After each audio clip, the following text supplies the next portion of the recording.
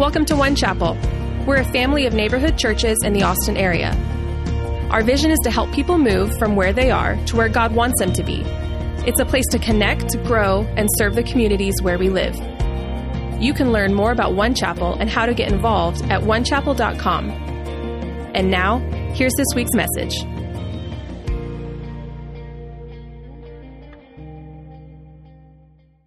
Good morning, y'all.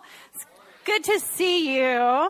If you're visiting, my name is Cynthia Griffith. I'm one of the pastors here. We have a fabulous team of pastors at One Chapel, so I get to be one of them. And you may know me in that role already, but some of you may not know me as a scientist. And my degree is actually in biochemistry. We have a lot of people in our family who have biochemistry or chemistry or biology degrees. So we're a little nerdy that way. Yes, I geek out on that, and I'm not ashamed. I love science. I love teaching science. I love geeky science shirts and jokes, and yeah, there you go. So, and my perfect scenario equation for science is when scientific revelation meets Holy Spirit, and you get eternal revelation. I love that. And I loved actually teaching. I did get to do some teaching in some Christian schools, which was my favorite place to teach. Because when I taught in a non-Christian school and I couldn't talk about Jesus in the science, I couldn't stand it. And so I love teaching science in Christian schools because your eyes open up to who he is. Because everything he creates points to who he is. So anyway, why are we talking about science this morning? Well, you're going to find out. So pray with me. Lord, thank you so much for the opportunity to just come before you and learn of you. Thank you that you've given us minds to approach you with and hearts to approach you with. Would you come and prompt both right now, Holy Spirit, and instruct us in your scriptures and teach us about Jesus this morning. Amen. So I'm obviously a science fanatic, and I was just rereading a book given to me by someone special. Now, listen to this sentence. It was given to me by my priest in Las Vegas years ago. Now, who says that, right? Whose priest from Las Vegas gives them a book they're reading 30 years later? Well, mine. And my priest, Charismatic Episcopal Church, by the way, not something you've probably ever heard of either. But you do what you do in Las Vegas. You find the church you need to go to. So anyways, he gave me a book by George Washington Carver, and it's called A Man Who Talks with Flowers. And George Washington Carver was born at the very end of the Civil War. He's born into slavery. His museum is actually in Austin. One of the museums is in Austin. Anyways, he became one of the most prominent scientists of his generation. And he created more than 300 different food and industrial products and commercial products that we still use today. Say over 300. That is a lot. And he created them from the peanut. Now, the peanut seems so normal to you now, but the peanut was not in huge production back then. And you can think 300 different products from peanuts and sweet potatoes, but what is the one product that he didn't create? Probably the peanut butter, the one that you think of first. He didn't do peanut butter. So, oh darn, right? Anyway. So the cash crop of the South was cotton, and it had depleted all of the resources of the land. So the same way that slavery had depleted the soul of a nation, cotton had depleted the soil. And here comes George Washington Carver with all of his scientific experimentation, and he develops all these products that then he presents to the farmers, and they discovered that they could have much more cash in his crops and rotate crops. So he completely changes the economic landscape of the South and brings healing to the land by introducing crop rotation and providing finances and resource to the farmers. So he brings healing.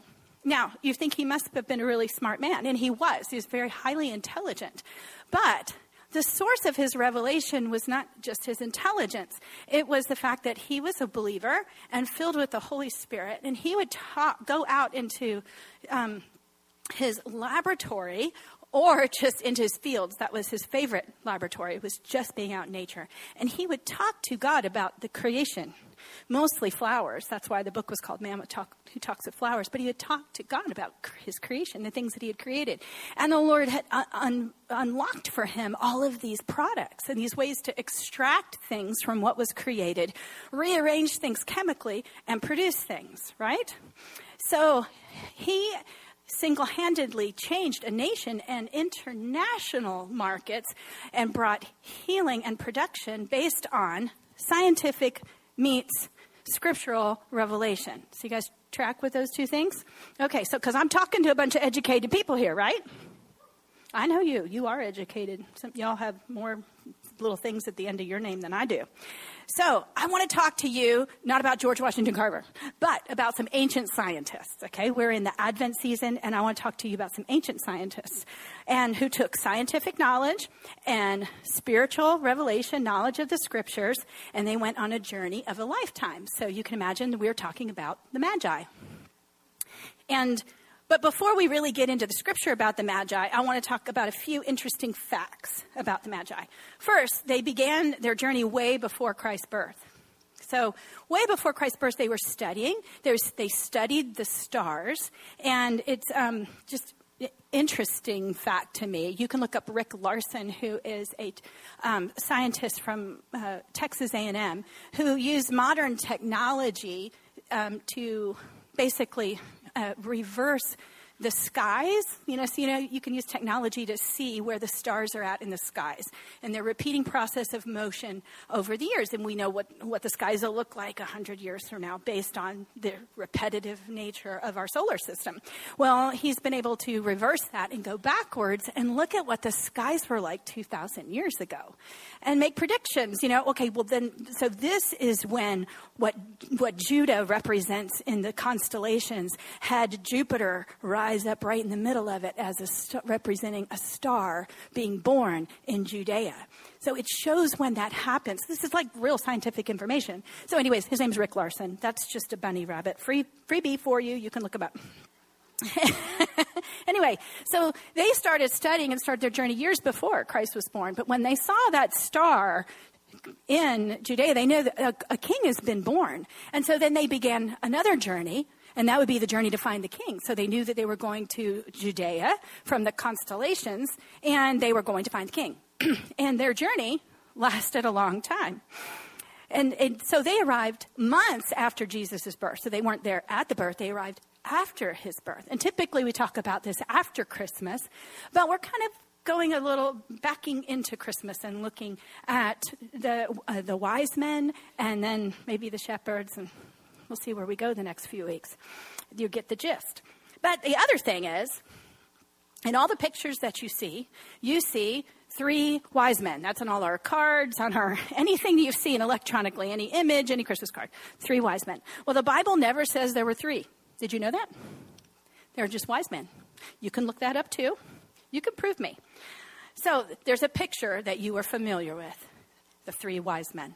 So they are wise men, and I want to read the story about them. So you can turn with me or look on your phone or follow on the screen to Matthew 2, starting in verse 1. We'll read through 1 through 12.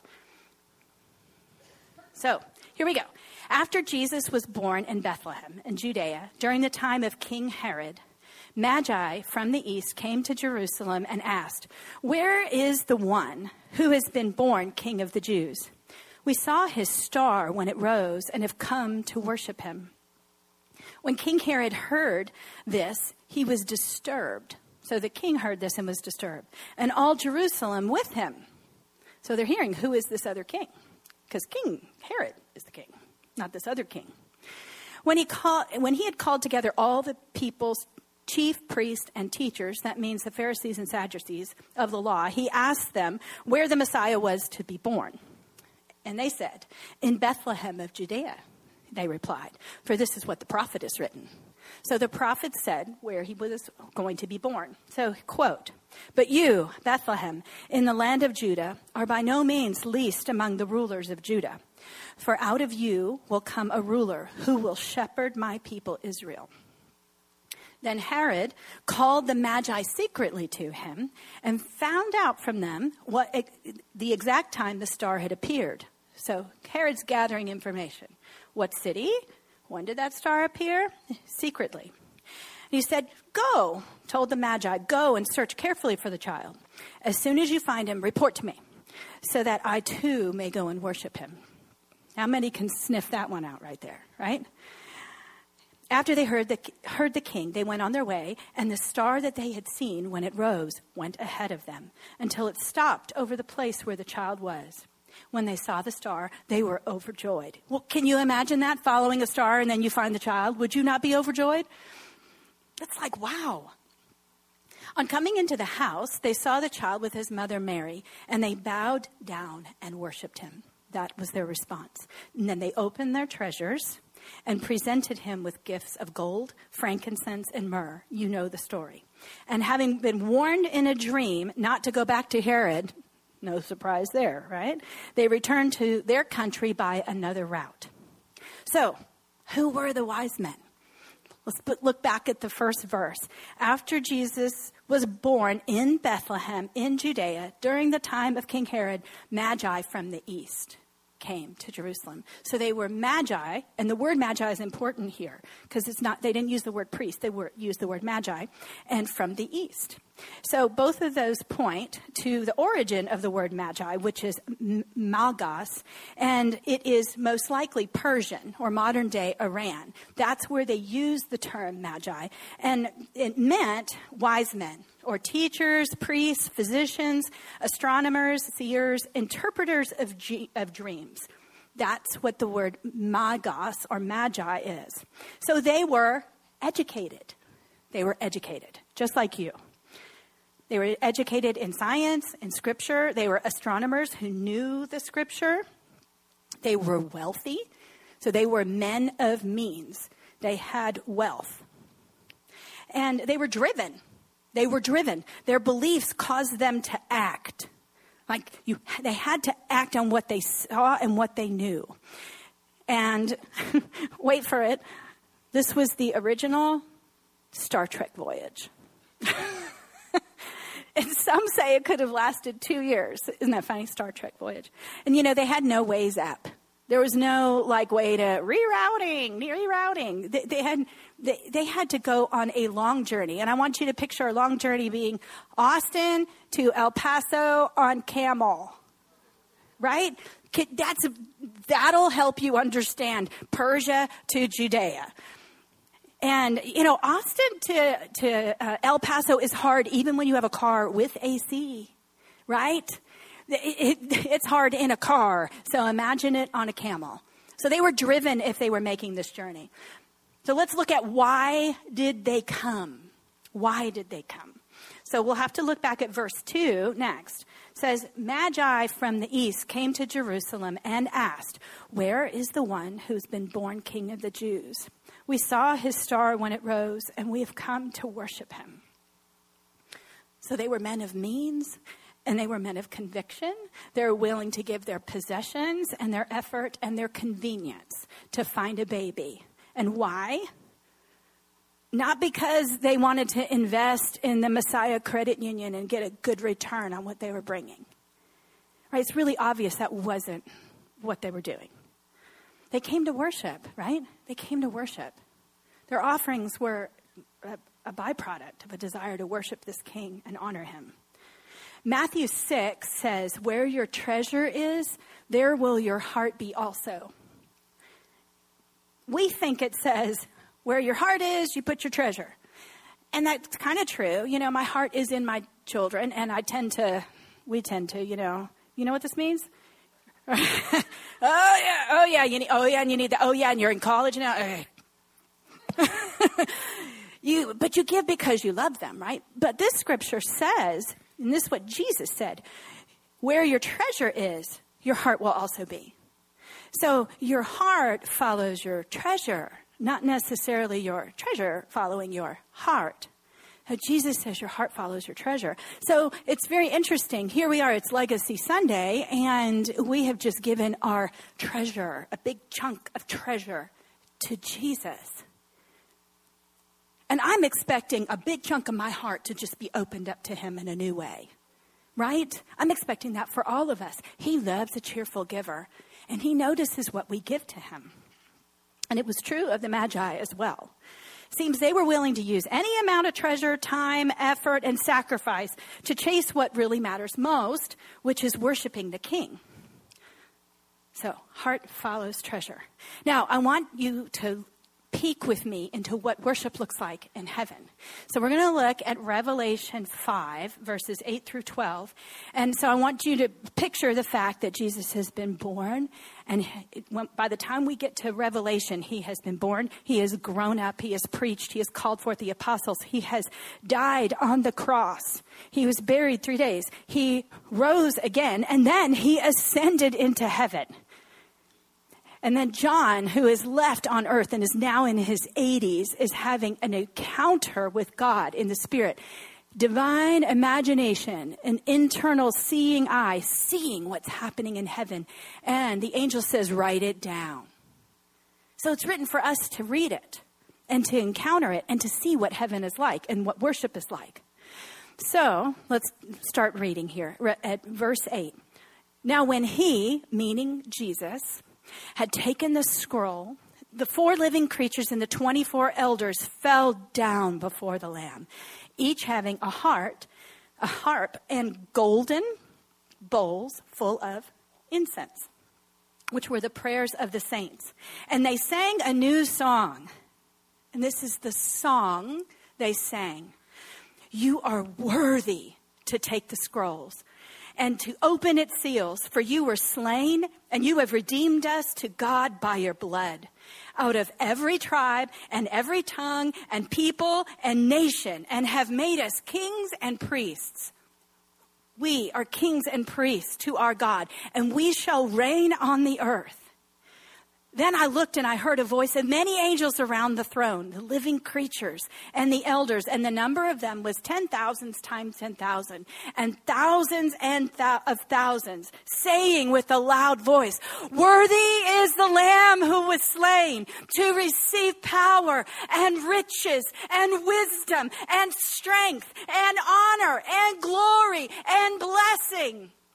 Did you hear that? It's worth saying again. Worthy is the Lamb who was slain to receive power and riches and wisdom and strength and honor and glory and blessing. He's worthy, and all of heaven knows it. And every creature which is in heaven and on earth and under the earth, and such that are in the seas and all that are in them, heard them saying, blessing and honor and glory and power be to him who sits on the throne and to the Lamb forever and ever. Then the 4 living creatures said, Amen. And the 24 elders fell down and worshiped him who lives forever and ever. Now, this has been going on in heaven. This worship still goes on even now. Do you know there's a concert about this that has gone on for 300 years? The Messiah, written by Handel, under the influence of the Holy Spirit, right? Another musician influenced by the Holy Spirit. The Messiah has written all about these scriptures, these prophecies, and then this scripture, to him who sits on the throne and to the Lamb forever and ever. And then the great Amen. I got to hear it in Lakeway this week, and it's so different than a worship experience here on Sunday, right?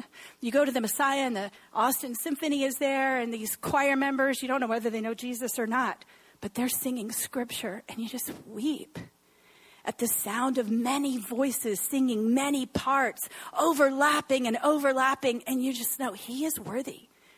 And this song has been sung for 300 years. Never stopped. So when you realize who the King really is, you do way more than something so small as giving him an offering of treasure. You give him something far more valuable. You give him your worship, and you give him your whole heart. And you make time to worship him. So they were driven by way more than some tradition of Christmas. They went to worship him. And I want you to look at what the prophet Jeremiah says about those who seek him. Jeremiah 29, 11, 12. It's a familiar scripture to you. He says, "For I know the thoughts that I think towards you, says the Lord." He knows the thoughts that he thinks towards you. Thoughts of peace and not of evil, to give you hope and a future. Then you will call upon me and go and pray to me, and I will listen to you. And you will seek me and find me when you search for me with your whole heart. Like when you search for him with your whole heart, you find him.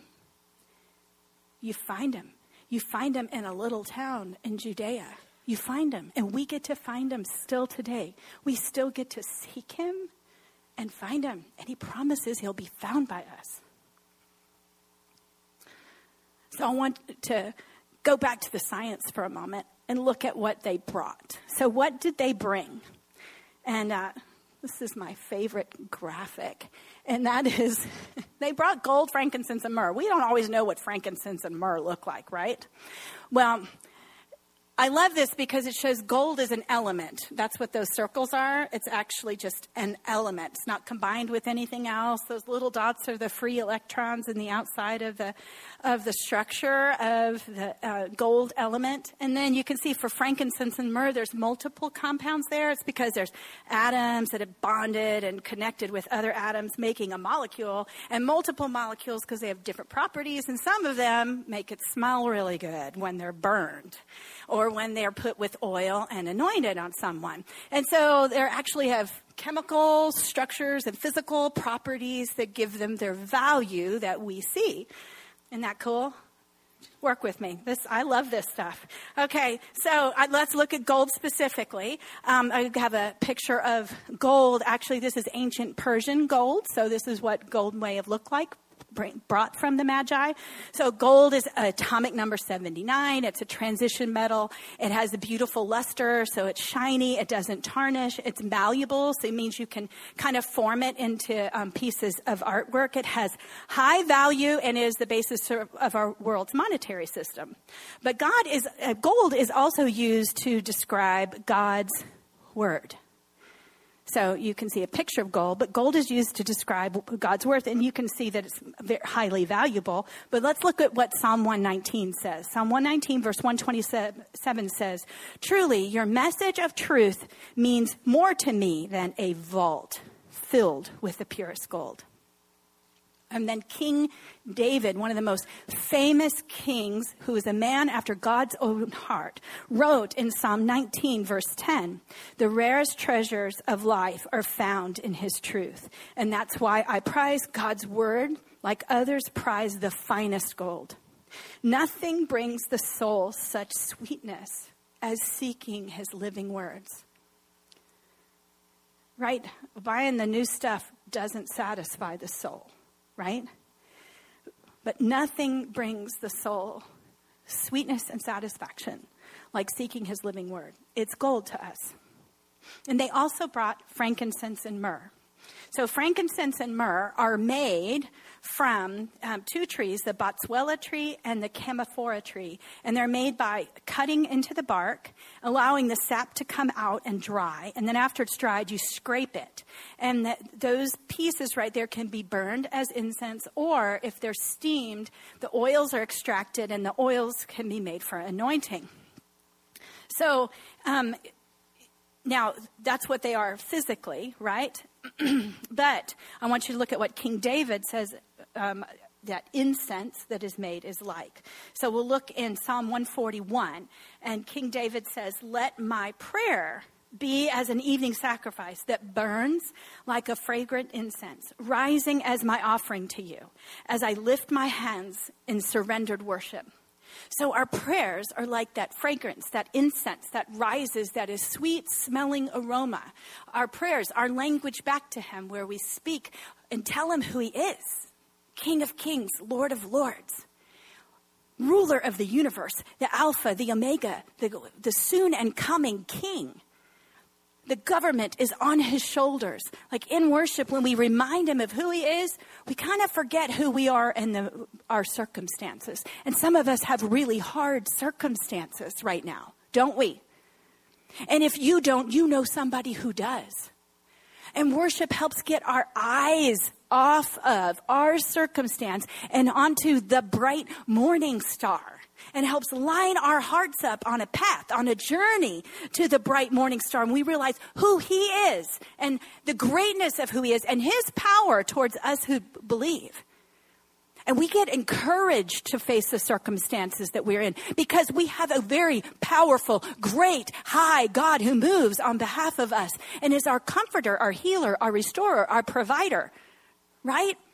We're in great need of our prayers to rise up like incense and lift our eyes to the morning star and have our lives lined up on the right path to meet him face to face. So frankincense and myrrh are our prayers. Now, I will tell you, they brought gold, they brought frankincense, and they brought myrrh.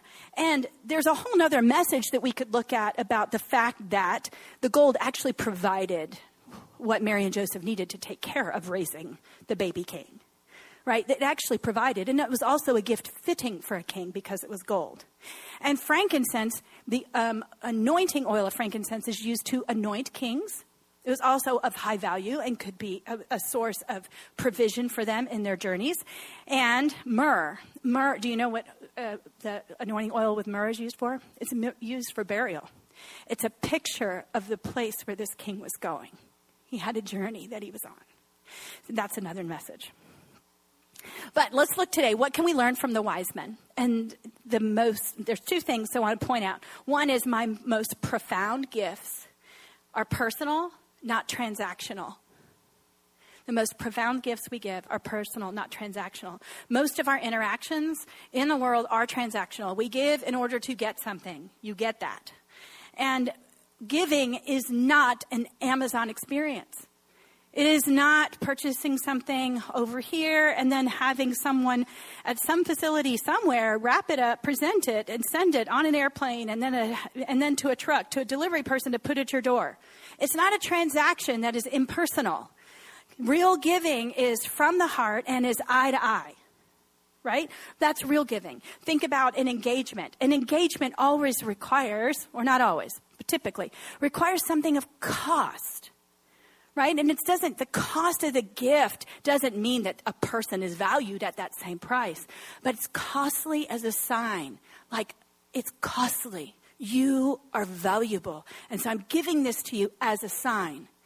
Right? But an engagement is not about a ring. It's about an eyeball to eyeball commitment of love.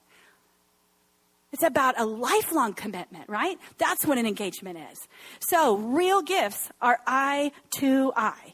And he's interested in our hearts. And the motivation of our behind it is what makes our actions of value to him. He wants us to have personal and relational investment in others. And he really isn't interested in our stuff. He doesn't need our gold. But we need to give it. Like, our hearts need to give it. He has plenty, but he wants for us to give our gold to him and to those in need so that our hearts will follow. And secondly, our most precious thing we can learn is that our gifts are given from our hearts, not our hands. You know, they come from our hearts, and our hearts must be changed. Luke 6:45 says, a good man brings good things out of the good stored up in his heart. And an evil man brings evil things out of the evil stored up in his heart.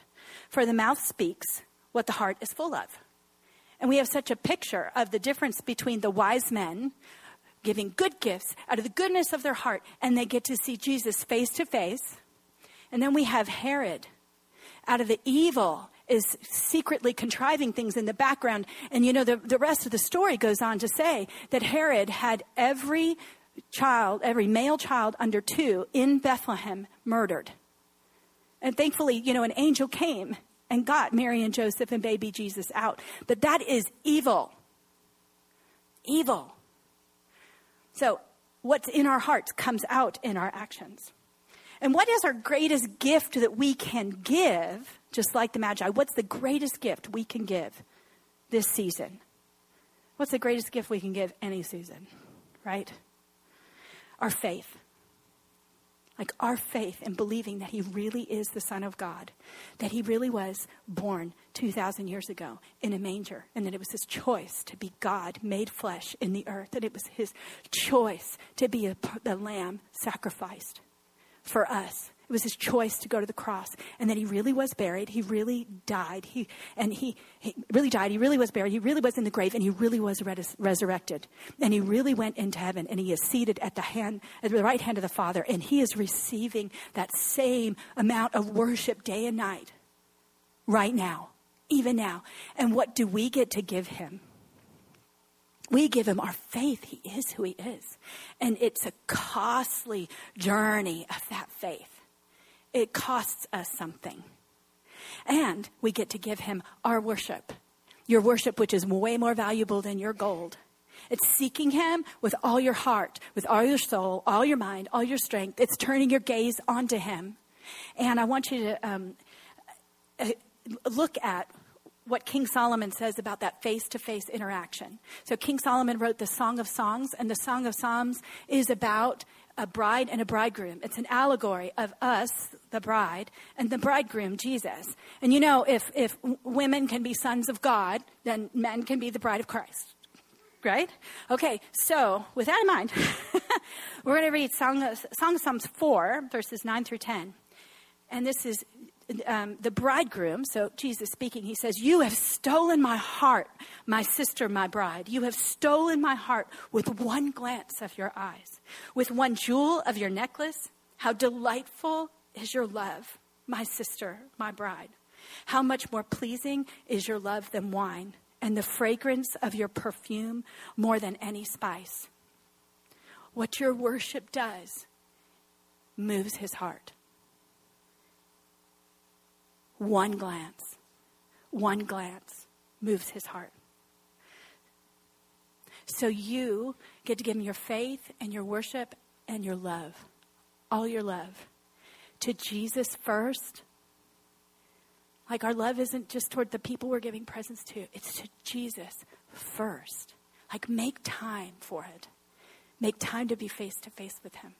And then our love that we get to extend to others. And don't underestimate the value of your love in this season. Don't underestimate the value of a text and a moment and an eyeball to eyeball and a coffee. It's way more worth it to scrap that schedule and look at somebody and care about their needs. And take the time. Don't assume somebody else is doing it. People hurt more at this season than any other because they face the loss, what's not there. Every commercial reminds them that their family doesn't look like that. Right? My family doesn't look like that. So we need each other and we need to love each other well. I'm going to invite the worship team to come up and lead us in approaching Jesus in some worship together intentionally right now. Would you close your eyes? I just want to pray for us as they come up. Jesus, we love you. And we thank you for the gift of faith. Thank you that we can invite you into our hearts for the first time or for time after time after time and say, come and have your way. Have me, have all of me, have all my love. I ask, Lord, that you would help us to turn our gaze, Lord, where the culture presses in on every side. And that spirit of Herod that just wants to steal and plot against us, to destroy. Lord, thank you that you give us your Holy Spirit that brings revelation. That you give us your word that's more powerful than gold. And you make a way in this season to find you when we seek after you with all our hearts. Lord, help us make the first things first. Loving you, God, with all our heart, soul, mind, and strength. And loving our neighbor out of that. Oh, Jesus, we love you.